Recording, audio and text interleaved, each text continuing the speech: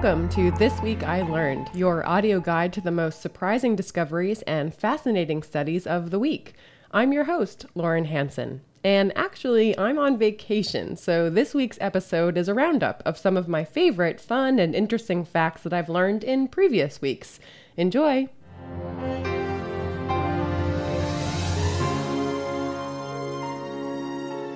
This week I learned why people in old movies talk so strangely. Well, I'm quite sure that I don't want to walk with you. And I hope you realize that you've made a perfect spectacle of yourself. Have you finished? Oh, yes. Like, what's with Katharine Hepburn's accent in Bringing Up Baby? Or any of her other films? Or, for that matter, most American actors in movies from the 30s or 40s? Well, this week I learned that style of speaking actually had a name. It's called the transatlantic or the mid-Atlantic accent. And, unlike most accents, which evolve naturally over time, this one was learned. People in the US, particularly the upper class and those in theater, were taught to speak this way. East Coast kids in fancy boarding schools actually had classes built around the affectation. The accent has those kind of quasi-British characteristics, the dropped R, the softer vowel, and the clipped T. And the reason why Hollywood was so hot for the unique sound was that it couldn't really be located. It wasn't quite English, and it wasn't quite American. But sometime after World War II, the accent fell out of favor. Teachers stopped the lessons in schools, and Hollywood actors evolved, for the most part, back to their normal way of speaking.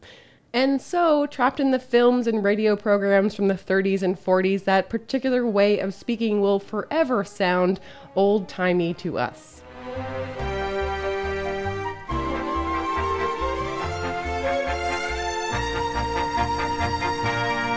This week I learned the true origins of the Monopoly game. The story we've been told is that Parker Brothers patented the game in the 1930s and began selling it in 1935.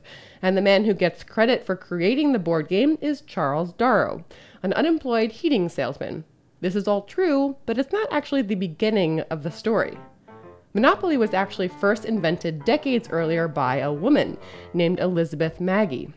In the early 1900s, Maggie was an assistant to the economist Henry George, and she came up with the game as an educational tool to explain single tax theory and how bad it can be when concentrated land is owned by private monopolies.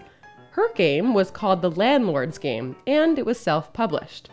She did patent the design on January 5th, 1904, so well before Charles Darrow came up with it. But she did end up getting credit from Parker Brothers in the sum of 500 measly bucks. Come on, let's play Monopoly. Cash, fun, and ritzy property. This week I learned a few scientifically backed ways to instantly cure your gnarly garlic breath. Garlic breath is a sticky siren. Her taste may be rich and complex, but her stench is, well, not the cutest, and can seem to seep out of your pores, if not also your mouth. Garlic actually has 4 major sulfur-containing compounds, and when they are ingested, they move into the bloodstream and then out through the lungs and sweat glands. So, if you think you smell like garlic after eating it, you're not paranoid. You really do.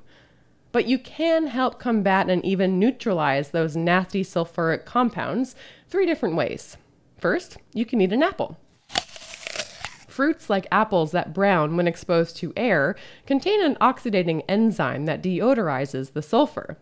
If you don't have any fruit handy, you can sip some green tea, which is loaded with different but equally helpful neutralizing chemicals called polyphenols.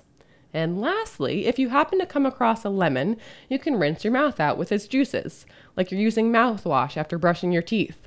Highly acidic beverages destroy the smelly enzyme that is activated when garlic is crushed. This week I learned that it can actually be harmful to have a stench up in space. If you think about it, if you catch a whiff of something down here on Earth, chances are that it will fade. The air naturally dilutes the odor. But astronauts enclosed in the International Space Station don't have the luxury of extra air. The air they go up with is the air they get. If astronauts bring up a new odor into space, it can stick around for months and even years, and that could affect the astronauts' usefulness and even make them sick, which is why NASA hires a team of professional sniffers. A man by the name of George Aldrich is one such sniffer. Here's Aldrich speaking to the Science Channel about his unique job. All the materials that go inside the capsule with the astronauts has to go through certain tests, and so I'm in charge of doing toxicity and odor testing. I use my sense of smell for 38 years to smell stuff before it goes into space. What really makes me important to NASA is that I actually use my sense of smell to help protect the astronauts from obnoxious odors in space. George has sniffed everything from personal items like hats and watches to specialized equipment that might accompany the astronauts on a mission. All this sniffing led me to wonder if astronauts are allowed to fart in space. So I did some digging, and I found that while farting in space isn't the most polite thing to do, it can actually be a more frequent occurrence than on the ground. Because you can't burp in space. I had no idea. Gravity is required to keep the food stuff down and let the gas go up when you burp. And gravity, much like fresh air, is hard to come by in space.